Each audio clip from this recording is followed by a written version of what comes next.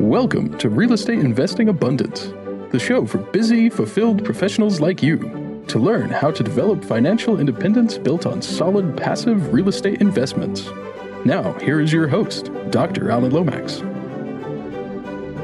Hello, enlightened investors. Delighted to be back with you again today as we take a look at planning our legacy, a passive investor's guide for wealth preservation. Spencer Hilligoss is the CEO and co-founder of Madison Investing, a real estate investment firm that specializes in real estate syndications. As a passive investor and active investor, he understands the unique challenges that busy professionals face when starting out on their real estate investment journey. Spencer's mission is to arm investors with the know-how they need to make confident investment decisions tailored to their individual life goals. Spencer graciously appeared as one of the early guests on my previous podcast for a more intimate and in-depth perspective on what makes this accomplished investor and entrepreneur excel. You can go to episode 15 of Creekside Chats with Successful Real Estate Investors.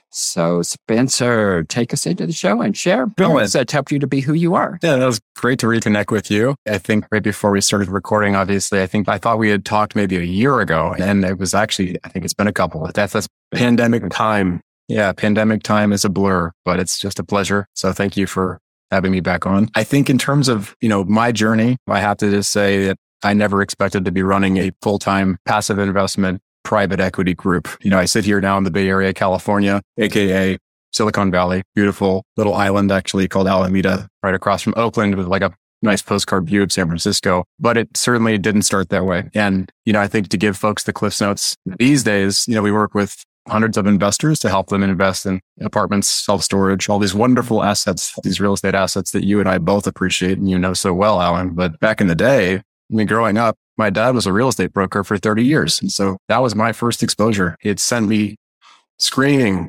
for technology companies. Similar experiences to parents who want the best for their kids. My dad was a very successful entrepreneur, and he worked tirelessly at 4:30 a.m. wake-ups. That confused me whenever I saw him do that. And he was making me work in his business, as a kid and eventually more so as a teenager. I didn't want to do open houses. I didn't want to clean out rentals that needed to be, prepared for sale and opening up ancient fridges that hadn't been turned on in a long time. And so that was, without grossing out the audience too fast, I'll just say that was my introduction to real estate. And now I find myself on the other side of a 13-year technology leadership career. So I was in fintech or finance tech companies for 13 years. I have, 2 kids of my own now. And that whole journey really was formative for me, but I didn't expect to come out the other side of it realizing most people are kind of just sleepwalking the way I did financially through that whole path. It started with, I was even working for financially savvy companies. I didn't get this point yet, Alan, which was I worked at Intuit. If people know it as TurboTax and QuickBooks, et cetera. Yet then I went progressively earlier stage companies because at least I knew enough to know that I wasn't really chasing money.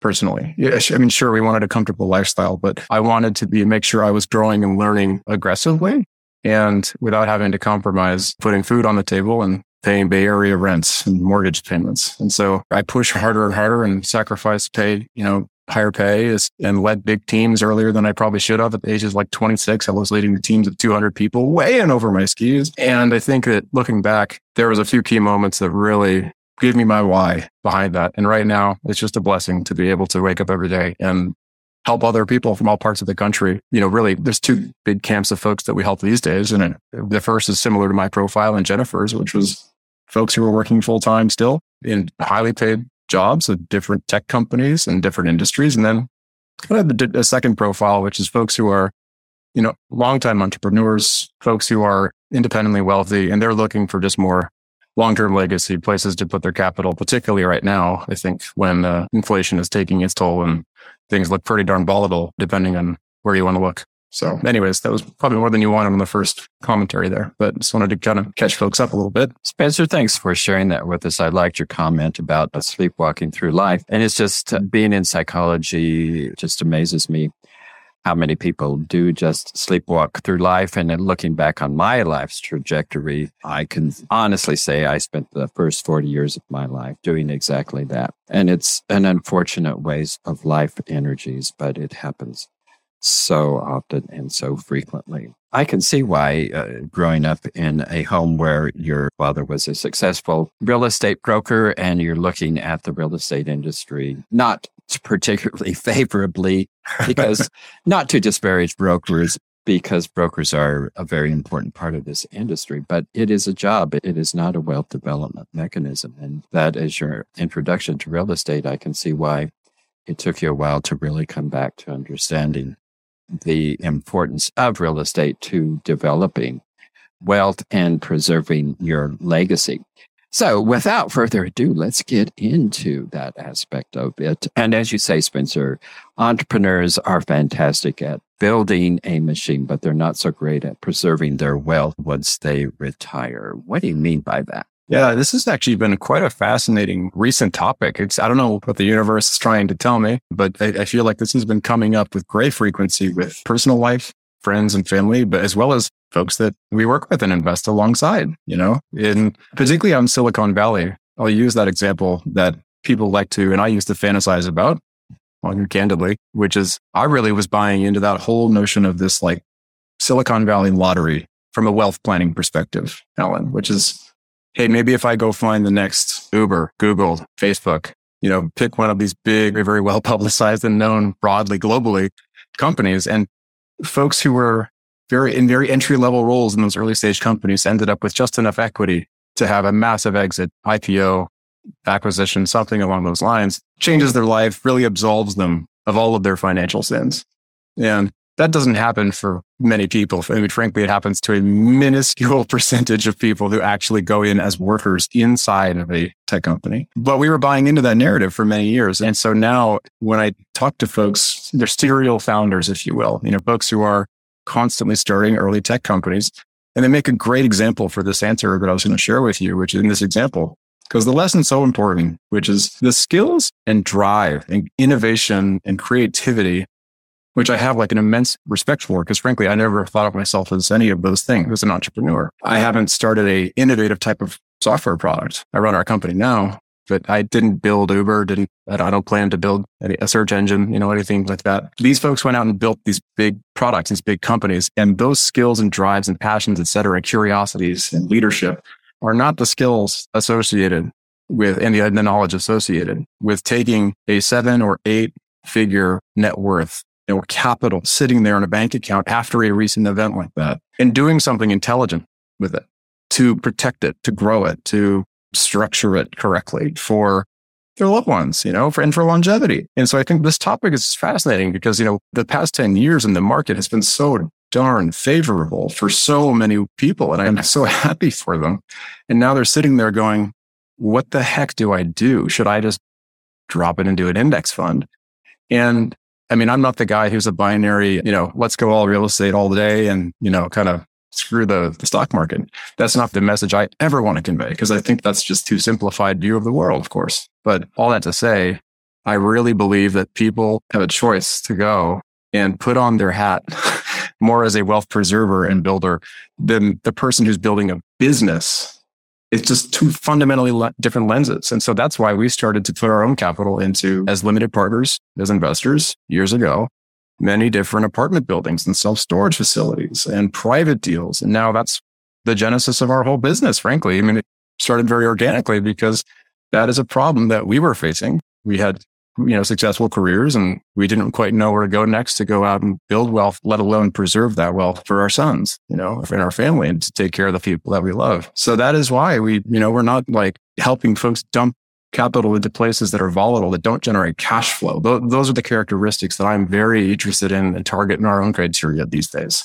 So that's why, and particularly trying to stay away from the big bad inflation as of right now, which is very timely. And so savings accounts, we're just not going to get us there because the capital sitting in those accounts is unfortunately slowly whittling away every single day right now.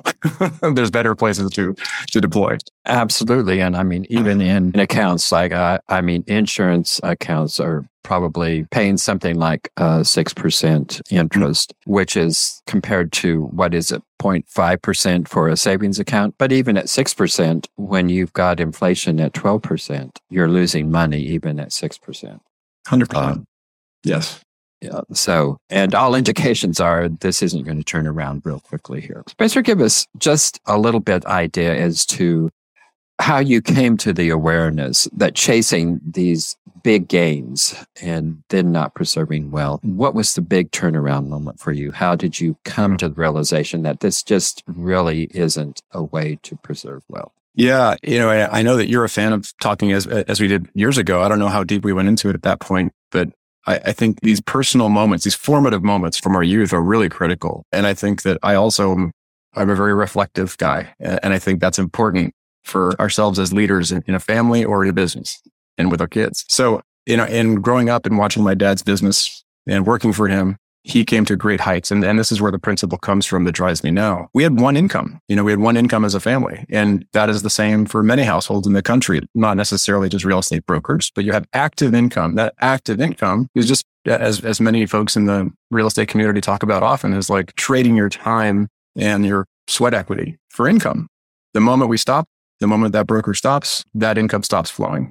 Robert Kiyosaki, which it's tough to not reference when you're talking about real estate stuff. He talks about that in the comparison of carrying the buckets from the well to the pipeline. And that really stuck with me. But even earlier was the dark decade, as we call it in our family, when unfortunately we went through a very tough time. I lost my younger brother to cancer. This is many years ago, but he passed away.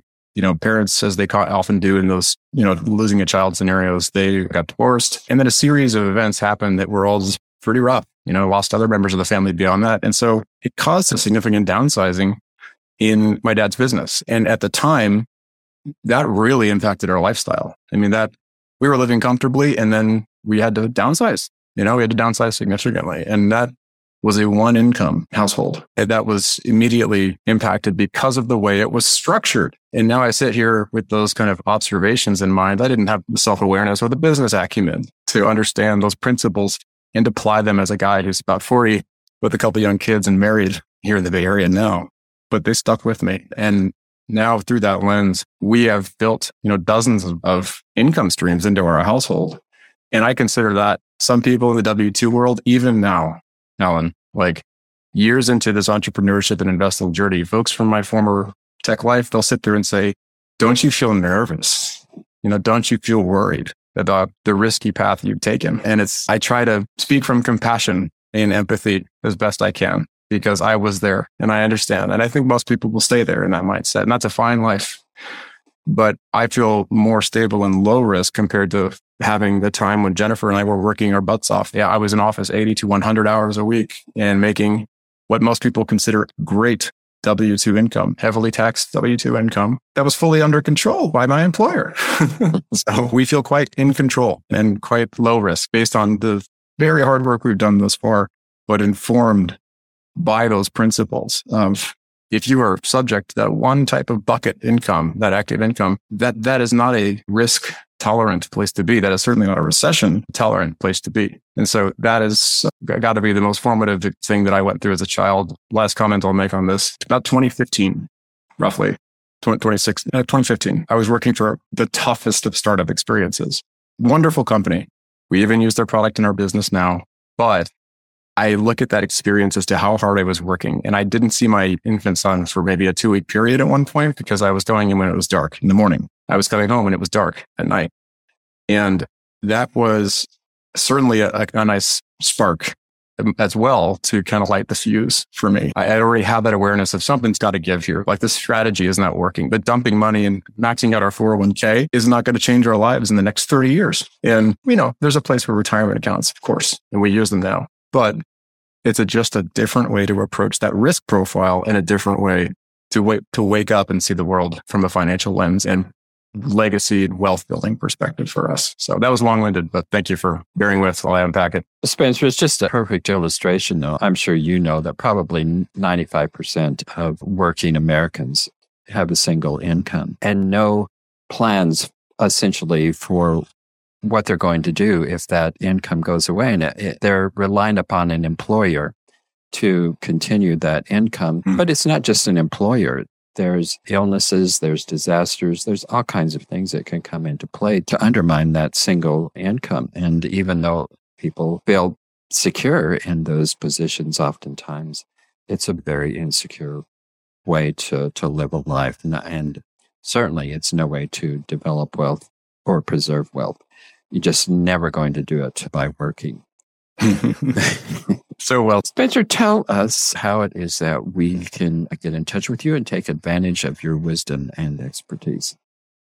Yeah, we have a website. It's madisoninvesting.com, and folks can book a time to connect. And I'm happy just to be a sounding board. And I really mean that. I think that oftentimes it's overwhelming. It was for me to go out as an LP, as a limited partner investor, because there's just so much information. It's almost challenging.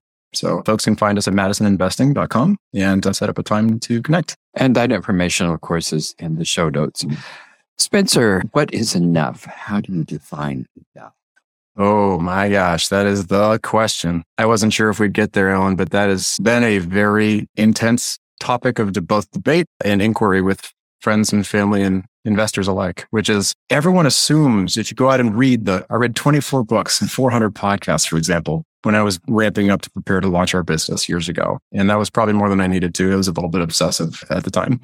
But no one out there will tell you that once you get to that point where maybe you could go sit on a beach because you've arrived, supposedly you've arrived at the point where you've built something, you've got the wealth, you've got income coming in passively, but no one really wrestles, from what I found, with the question of, well, what happens when that's not fulfilling?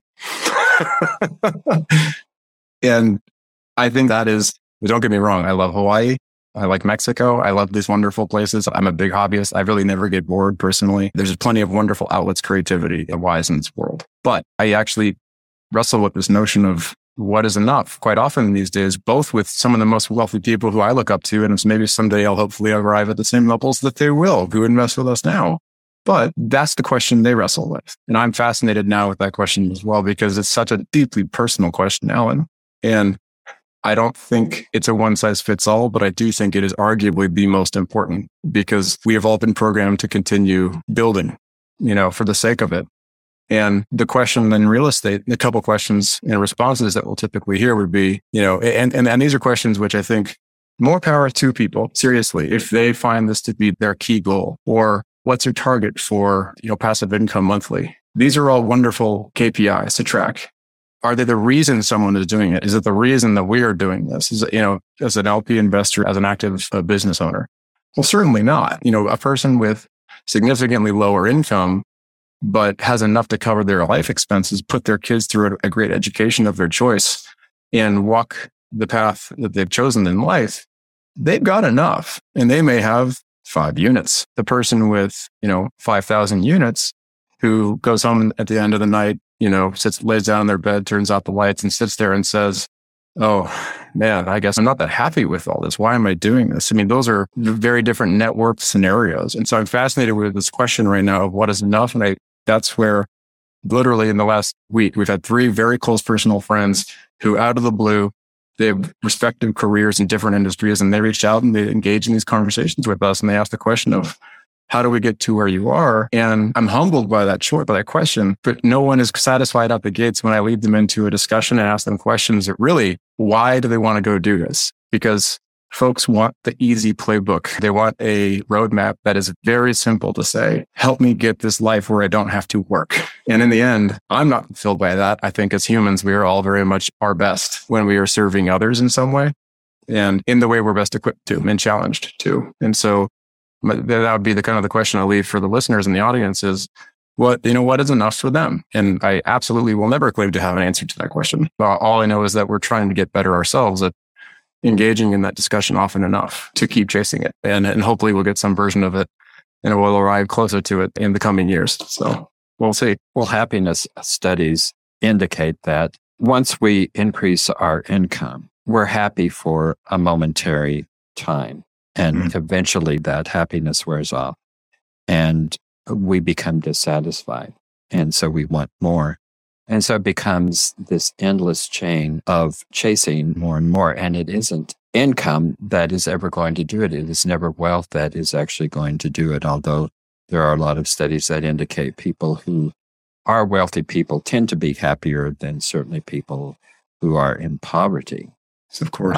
But it isn't that money that is making them happier. It's the ability to have lifestyle choices that is making the wealthier people happier than those who are in poverty. So it's a deep question, and I respect you for continuing to answer that. And actually, as you've developed your wealth, you are continuing to ask that question more frequently. You say you're not going to answer that question for anyone else, and it's probably not even a question that we can have a definitive answer to for ourselves. But give us some idea of what are some of the things you're finding in terms of what is enough. Yeah, I'm a big fan of lists and structures that, they help me focus because I am so darn easily distracted. So I impose a lot of infrastructure on myself intentionally to help thrive and be the person I need to be for the people I love in our business. So the first bucket, I would just say, I'm probably going to even borrow this from, I'm not a huge sports guy, but I do love leadership, literature. And I think John Wooden, his famous historical coach, he, I believe, is the one who gets credit for describing life's challenge as a juggling act, and as a juggling act of keeping, these really important balls in the air at one time without fully letting them drop. And that includes things such as financial. Got to take care of your family, of course, and we've talked about that. Taking care of family and taking care of friends and carving out something for friend relationships, non-family friend relationships. Spirituality. I think that doesn't mean religion. It could for someone, and that's fine. But spirituality applies to 100% of human beings, whether they like it or not, present company included. All of these facets, and there's more. And then you've got the personal development. I forget how it's referred to, but for me, just to be candid and nerdy for a moment here, I'm a musician, and that's one of my hobbies, And so all of these things, and within the buckets of all these balls you have to juggle in life, the what is enough question is best answered with, at least for me, Alan, is like with a framework like that. Otherwise, it's just too big. You have to break it down into those component parts, I find. And so how do you ensure you build a life where you give breathing room to these things and energy to these things, and do it in such a way where you're also serving those, and those are not necessarily going to be equal priority. Clearly, my guitar takes a very deep second, third, fourth, fifth, 100th seat to my two sons, which are right at the top of the list, along with Jennifer, my COO and my wife. And so that's by design. And I think that every person out there, where the wealth comes in, Alan, is, as you said earlier, folks in poverty don't have the bandwidth at that moment to wrestle with these, what probably comes across, guaranteed comes across as these lofty questions, right? These lofty questions from people who have more money probably than they need to worry about real problems, quote unquote. And to that I say, 100% accurate, listener. If you're hearing that, that is a different relative challenge. But as a guy who was fresh out of college, trying to how to figure out a way to pay for my own life, my questions were not the what is enough question. My question was, how do I pay my rent? You got to take it at each stage that you're at. And will that change as life's chapters change?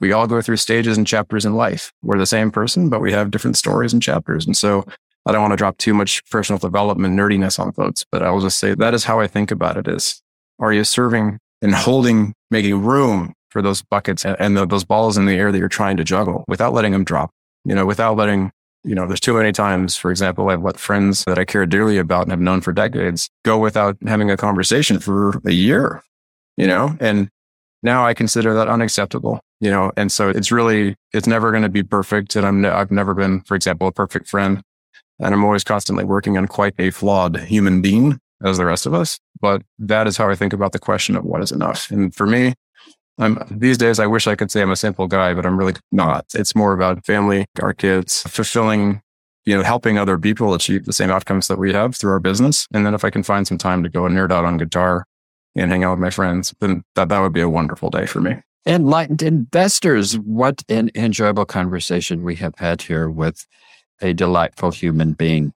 Spencer, it's been a delight being with you again. Once again, it's always a pleasure sharing time with you. So thank you for being with us, Spencer. As you know, the feelings are very mutual, Alan. Thank you for talking about this stuff. And I think that this is arguably the most important types of topics, even particularly for folks who are building wealth. So thank you. Wonderful way to start the day.